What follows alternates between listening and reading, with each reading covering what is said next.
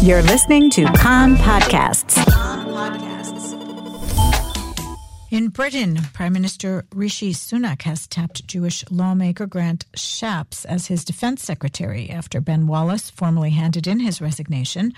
Wallace had announced last month that he would resign from the senior cabinet role at the next reshuffle, bringing an end to his 4 years in the job.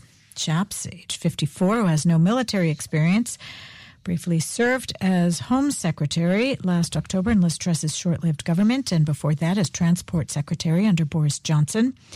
He was also Business Secretary under Sunak before taking over as Minister responsible for energy security and net zero. We asked David Mansour, a political consultant and former director of Labour Friends of Israel in the UK, who is Grant Shapps. Well, Grant Shapps is now the first Jewish defense secretary for nearly 30 years. He's very much a jack of all trades. This is now his fifth job in the cabinet in the last 5 years. I mean, we're talking about a situation in the UK which is still, the government is still very much in flux after Brexit, but he's very much a Rishi Sunak, the current Prime Minister, is very much a cheerleader for him and a loyalist to him.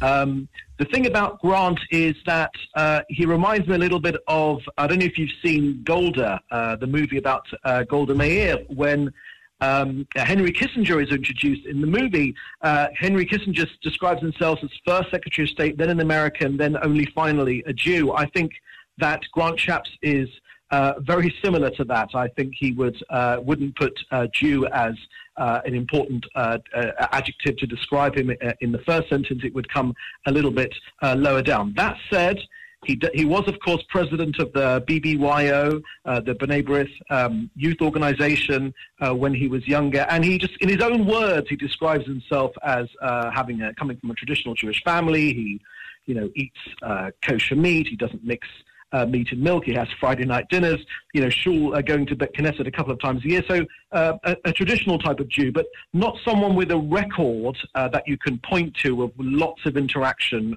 with the Jewish community while he's been an elected member of parliament or a member of the government. No big interactions with Israel.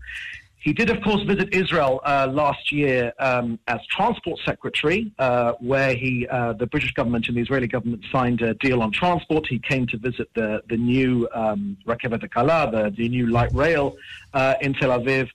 And he would describe himself as a Zionist, but a critical Zionist. I think he's someone that recognizes the necessity for a homeland for the Jewish people, but he's certainly not uncritical. So why was this pick? You mentioned his alliances, his jack of all trades. Is it surprising he doesn't have military experience? That's correct. Even more concerning with the war in Europe between Russia and the Ukraine. Britain, of course, playing a very large role in supplying equipment and expertise to the Ukrainians.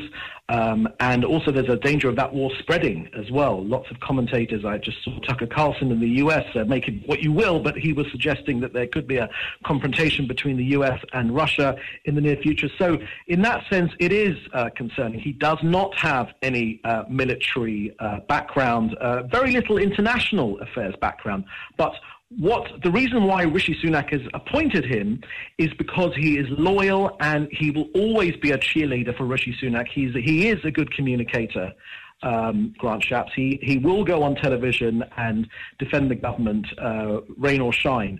So I think the main reason that Rishi Sunak has appointed him is very much for that reason. He wants a loyalist in that position that will go on TV and communicate on behalf of the government, which, as I said, is in a difficult position. They've been in power since 2010.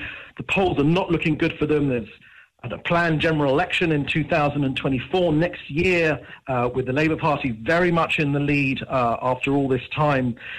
So it's a tough gig. The Conservatives are in a very, very tough situation, but that undoubtedly, that communications role, being a cheerleader for the government, is very much the reason why Rishi has chosen him as Defence Secretary.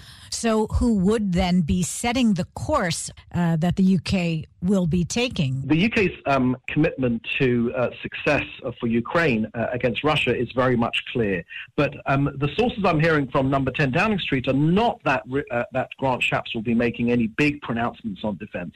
It's very much studying the course and being that spokesperson for the government. There won't be any big defensive announcements coming from him. He's very much a loyalist to Rishi Sunak, so I don't foresee any big defensive contributions from Grant Shapps. It'll be very much defending the government's record.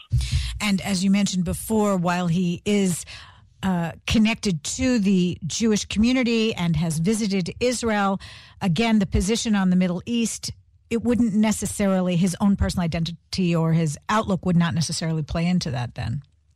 Well, look, I've been in this role, I've been a follower, a participant in the UK-Israel relationship for the last 30 years or so, and I would be very hard pushed to find any big lead or announcement or anything particularly that you could point to when it comes to Grant Shapps. I certainly don't see him as hostile in any way to Israel, but I don't see him as, I can't point to anything in particular that would show that he has done, certainly in the last 30 years or so.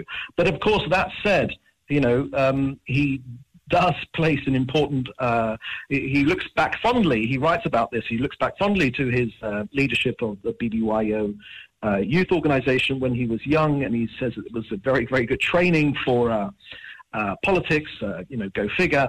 And so that's been an important part of his personality. But there isn't, you cannot put, this is not the sort of politician that you can say about him, this is a man with a long record of advocacy or an understanding of Israel's unique position in the Middle East. There is none of that when it comes to Grant Shapps, although he is, as he quite rightly says, a proud Jew.